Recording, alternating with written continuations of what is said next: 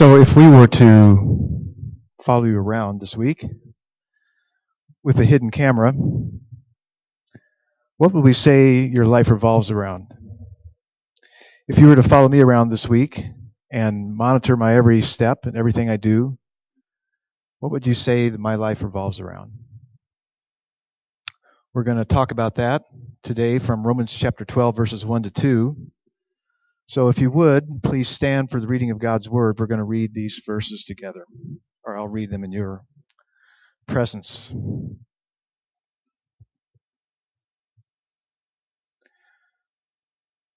I appeal to you, therefore, brothers, by the mercies of God, to present your bodies as a living sacrifice, holy and acceptable to God, which is your spiritual worship. Do not be conformed to this world, but be transformed by the renewal of your mind, that by testing you may discern what is the will of God, what is good and acceptable and perfect. Father, we need your word.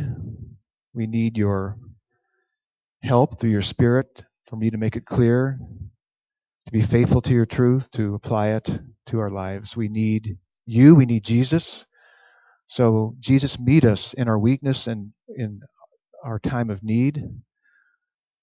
Grant us your Spirit to teach us your word, to change us and transform us more to be like Christ. It's in his name we pray. Amen. Be seated.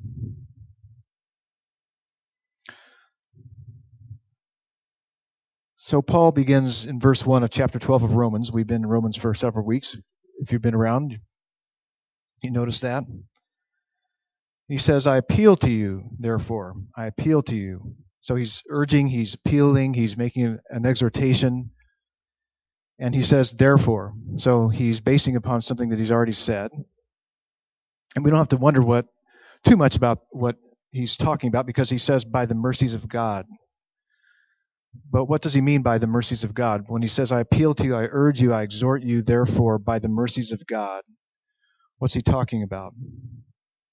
Well, most immediately, he was talking about what he said just a few verses in advance of this, and into chapter 11, where Paul had been talking about God's amazing plan of salvation, working out his plan for saving the Gentiles and the Jews only by his mercy, and proving that because of disobedience, our default mode is disobey God, and the consequences are there.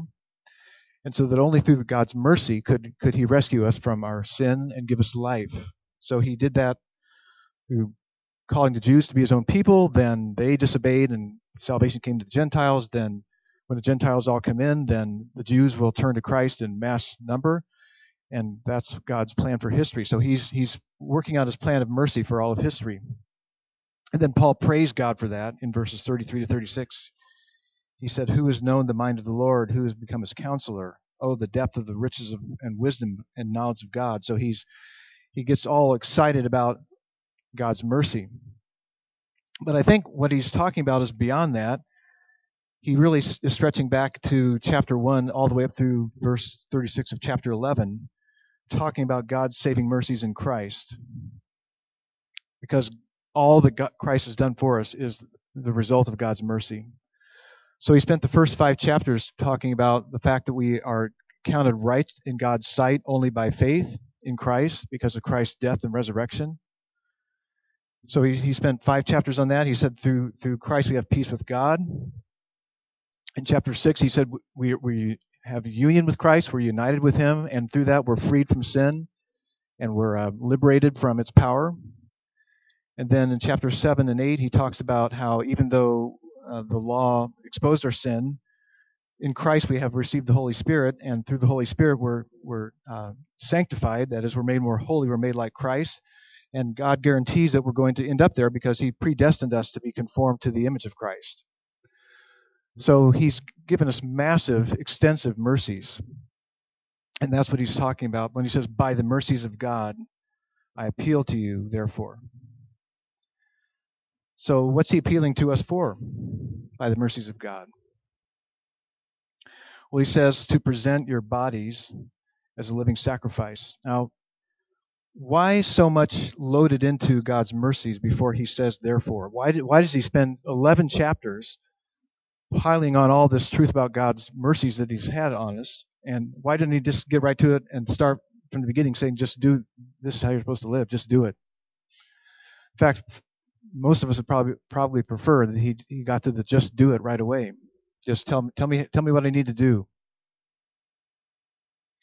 Well, I believe it's because we need transformed understanding to live out our salvation transformation. We need transformed understanding to live out our salvation transformation. God wanted us to be deeply rooted in what he's done for us, because we're supposed to really get that it's only because of his mercy that we have anything to offer back to him. We're not re-earning our salvation. We're not working it out. We're not trying to maintain his favor. He has rescued us by his mercy, and that motivates everything that we do. Our whole life is mercy-driven, to be that way.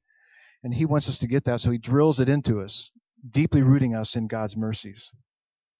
So that I'm supposed to understand that in Christ, my whole life is a result of and a response to God's mercies. And so he says, here's how I'm to live, to present my body as a living sacrifice. He's intentionally using Old Testament sacrificial language, so he's saying all the Old Testament pointed to is being fulfilled in Christ. And he says, present your bodies. Does he mean just do stuff with your body, and regardless of what's going on inside? What he means by this is we present our bodies, we offer our whole self, our whole life to God. Our body is a temple for worshiping God. As Paul says in another place, you are not your own, for you were bought with a price, therefore glorify God in your body. And we present our bodies, our whole life, as a sacrifice to God. What is he talking about, a sacrifice? Well, in the Old Testament, of course, it was you sacrificed animals, and those were pointing toward the ultimate sacrifice of Christ. But now we in Christ are to respond by being a living sacrifice. What's he talking about? Well, sacrifice in general is you're giving up something for something else you value. You're giving up something for something else you value. And more than that, sacrifice is best motivated by love. We talk about sacrificing for those we love. We sacrifice for our kids. Our kids, when we get older, hopefully they sacrifice for us. So we love and gratitude motivate our sacrifice.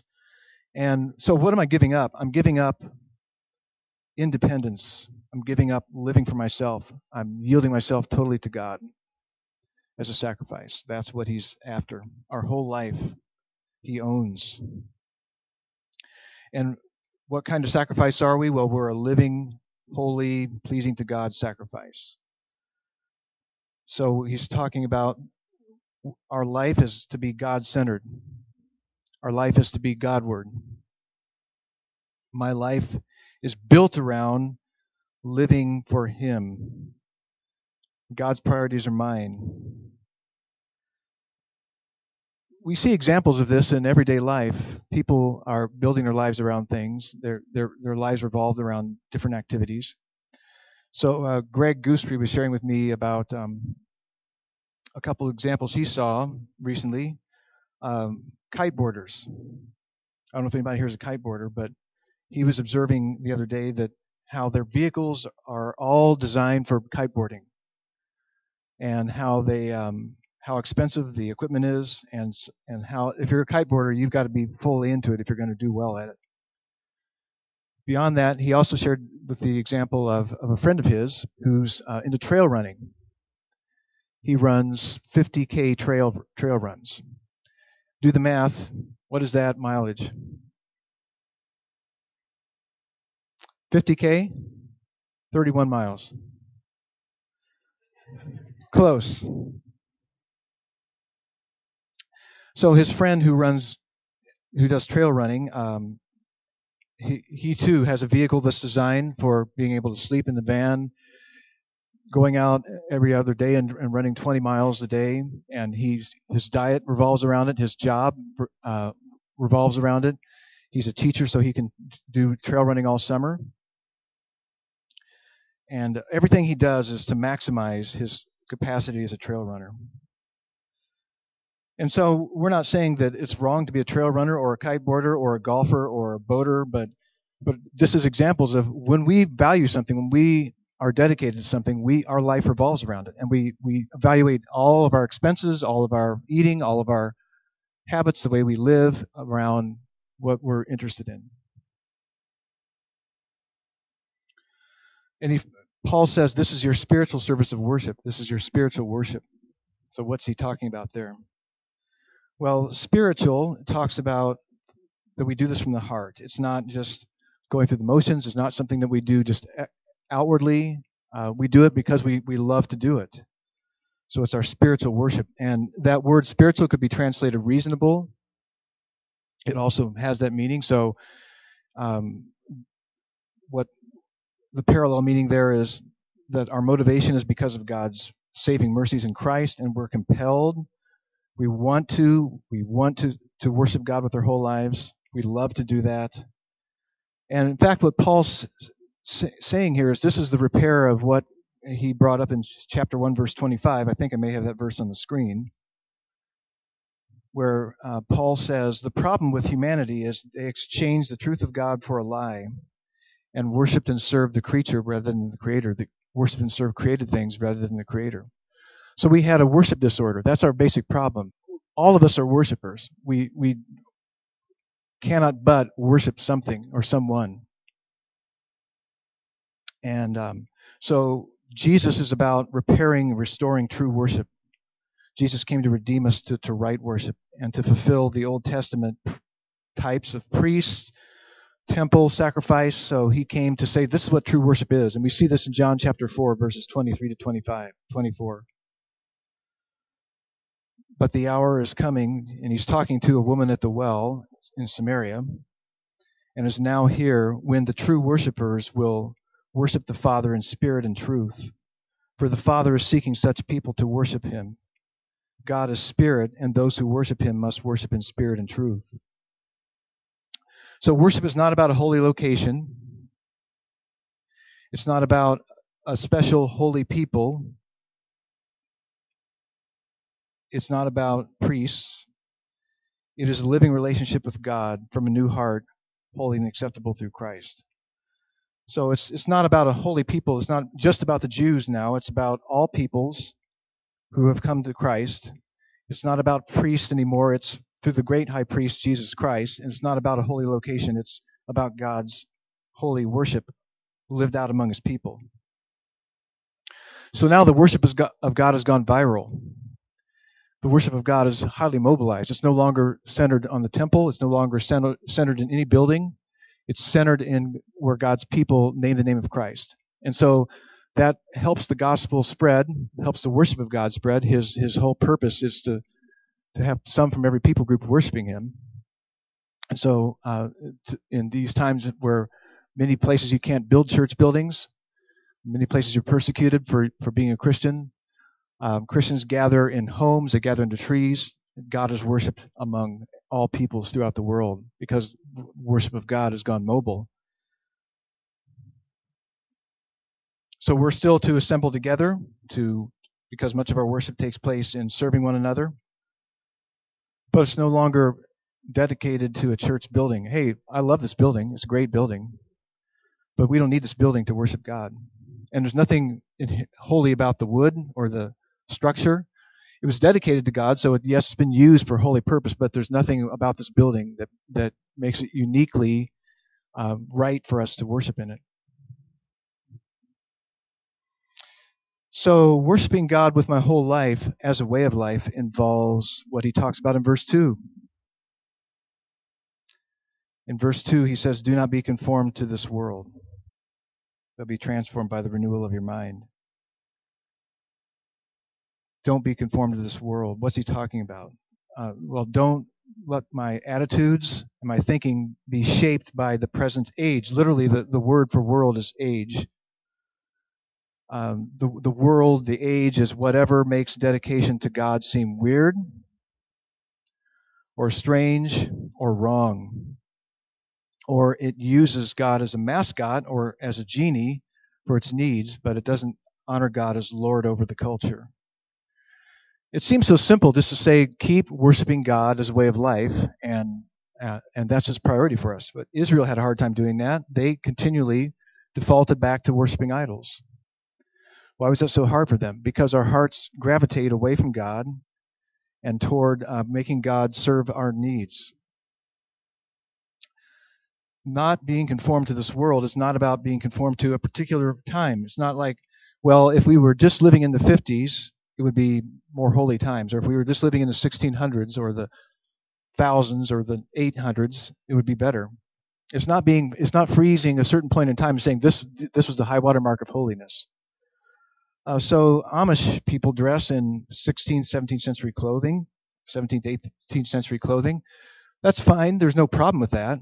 But does that make them more holy just by adopting a certain point in time clothing, external styles? It's not about that. Not about being conformed in outward ways. It's not like just disengaging from everything in the culture. So my computer crashed yesterday. Just when the sermon was getting finished, it crashed and I lost it. So as I'm here, I'm piecemealing it back together.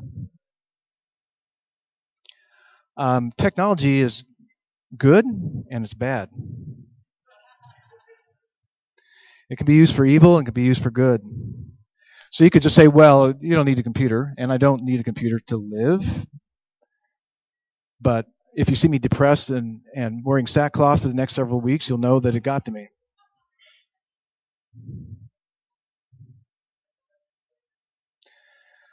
You got that wrong, bud.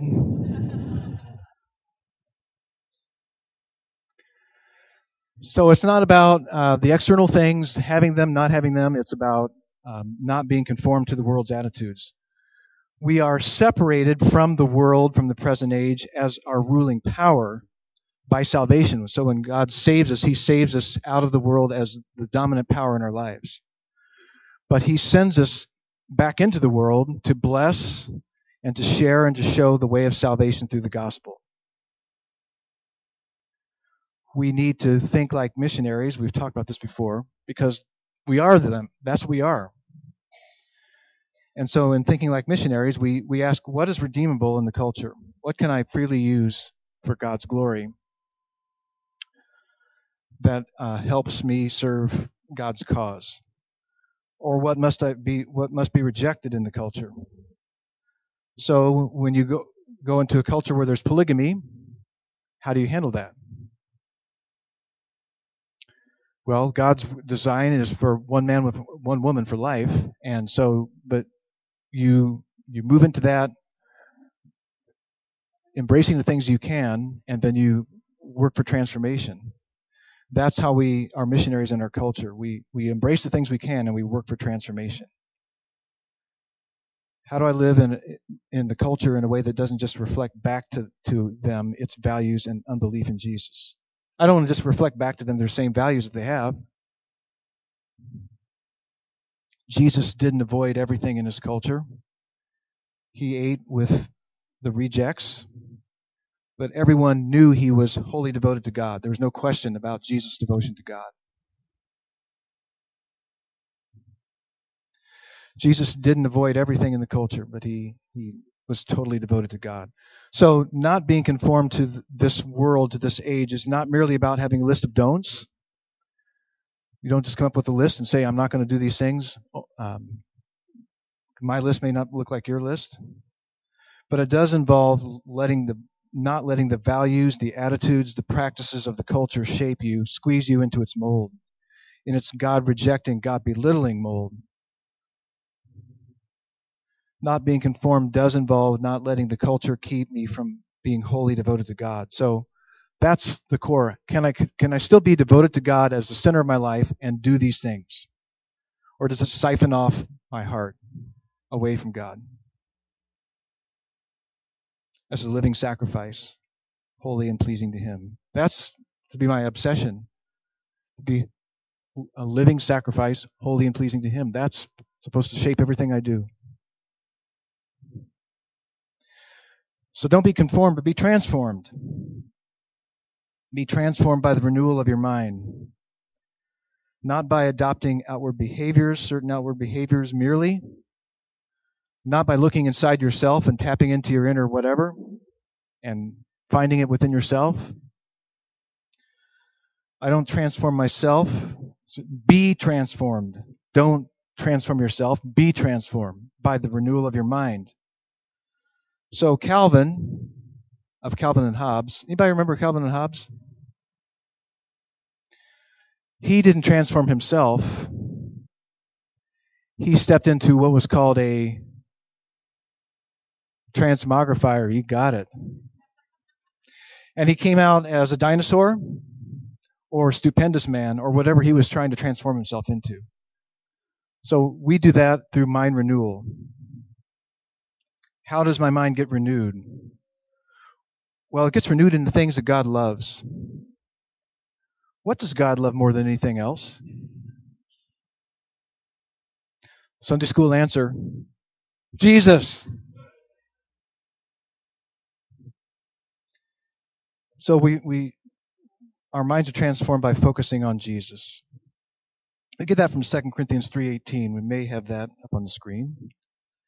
And we all, with unveiled face, beholding the glory of the Lord, that's Jesus, are being transformed into the same image from one degree of glory to another. For this comes from the Lord, who is the Spirit. So how do I behold Jesus? I can't see him yet. But I focus on him by reading the Gospels. That's what we learn about Jesus. We see how he ministered, how he lived and died, what he taught, miracles he did, how he reflected the glory of God in true humanity. We read the New Testament letters that talk about how do we live as a result of what Christ has done for us through his death, resurrection, and his ascension and sending the Spirit, how that shapes my identity. So I can say with Paul, to me to live is Christ. To me to live is Christ. Living out of my identity in Christ, not other identities that's put on me by the world. So I'm always asking, who am I in Christ? How does that shape how I live, what my attitudes are? Read Revelation, and you see the glory of Christ in his ultimate kingdom, in his victory. Or you read the Old Testament and see how he fulfills the forms, the prophecies, the priests and kings, he fulfills many parts of the Old Testament. It's all about him. My mind is renewed by Bible saturation, saturating my mind in the Scriptures. So if you don't read much or you don't have time, you don't think you have time, listen to it on iTunes as you're in the car. But you've got time to read the Bible, and you're supposed to read it for the big picture, so you see how God has worked throughout the course of history, and you're reading it for the specific beliefs and behaviors, like we're going to see throughout Romans chapter 12 to 15, specific ways that we're to live out our life in Christ. My mind is transformed as I pray. Prayer includes praising God, repentance, crying out to him when your computer crashes, asking God for all kinds of things, help in relationships, in school and work, in ministry, in overcoming sin, in living for him. We pray for what he's doing in the mission world, in our own mission. We share in the word and worship and fellowship together and serving together. We share in the communion meal. We're going to do that today. There's a unique way that I believe Christ meets with us in the communion meal that's not that we miss when we don't frequently take it together. As it says in I think it's 1 Corinthians 10 or 2 Corinthians 10, that the cup and the bread are sharing in the body and blood of Christ. So there's a way that he communicates, renews our faith, renews our spiritual connection with him through taking communion together. And we're going to do that. Typically at Harvest, we've been doing it once a month. And there's nothing magic about that. I think the fear on part of some churches has been, and I don't know how this started here, but if we do it too frequently, it becomes an empty ritual. Well, anything can become an empty ritual. And so it's what we put into it, what we recognize that Christ is doing through it. So we're transformed by the continual feeding on our faith in Jesus Christ through taking the Lord's Supper together. And he says we do all this, the purpose for being transformed by the renewal of our mind is that by testing you may discern what is the will of God. What does the will of God mean? We need to say that because there's at least two different meanings of the will of God in Scripture. One meaning of the will of God is his sovereign or secret will, where he ordains whatever comes to pass. So we don't know what that is until it happens. But the will of God that he's talking about here is the revealed moral will of God. Why does he say by testing you may discern God's will? It can also be translated approve God's will. So we need to discern and approve God's will. Doing God's will as living sacrifice is often hard, but my goal is to delight in it. But by testing, we discern it because many issues are hard to discern how to apply God's word. There's a lot of things that the Word of God doesn't specifically address in the way that it happens to us. So I need constant mind renewal to keep testing what I'm learning about God's will so that I can discern what is good, pleasing to God, and what is perfect. I won't get perfection in this life, but I want to keep longing for and loving and living His perfect will. The point is, God's will is perfect. Oftentimes I've talked to people who have been struggling with a problem, or a relationship problem, or some problem that they haven't been able to recognize how to obey God in. And we say, well, let's look at the Word of God. What does it say? Here's what it says. Have you done this? Yes. Well, then keep doing it. Well, I tried it and it didn't work. And the problem is not with God's will. The problem is with us. And we live in a broken world, so sometimes doing God's will runs into interference. Athletes and military personnel train, they keep testing what they learn so they increasingly internalize and respond in mind and body according to the good principles they're learning, so that they begin responding more and more automatically according to their training, to the will of what they're instructed to do. So here's some scenarios. In Romans 12:9, so in a few verses ahead, it says, let love be genuine, abhor what is evil, hold fast to what is good. So yeah, I want my love to be genuine, but what if I'm to genuinely love my friend, but I must abhor what is evil? What if I know my friend is cheating on his wife? How do I love him and abhor what is evil? Or in Ephesians 6:4, it says, parents don't provoke your children to anger, to wrath, but bring them up in the discipline and instruction of the Lord. Well, what if bringing them up in the discipline and instruction of the Lord makes them angry? So how do I manage that? What if a gay relative wants to marry their same-sex partner? Do you go to the wedding? What if they want to stay in your home as guests? How do you discern God's will, the good, acceptable, pleasing to God, perfect will in how you spend your money? TV and movie watching, social media time, books and blogs you read, difficult issues at work, how much and which video games you play, caring for aging parents. Here's one that you'll never experience: handling conflicts in family.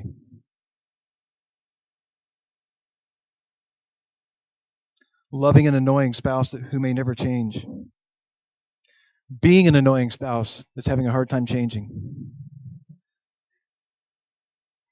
Do you just conform to the world's ways of handling these things? Do you just go with the flow? Or as one who, because of the mercies of God, dedicates every area of your life to God as your spiritual worship, and being transformed by the renewal of your mind, by testing, you may discern what is the will of God, what is good, acceptable, and perfect. Examine the will of God. Study the will of God. Put it to the test. Discuss it in groups. Pray about it. Confess where you fail. Repent. Pursue the will of God.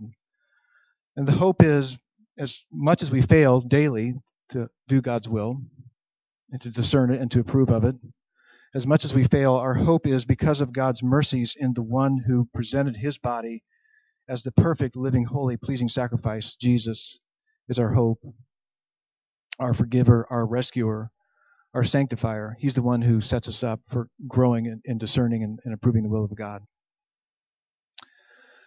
Father, we thank you that you've given us the perfect worshiper, the perfect sacrifice, Jesus,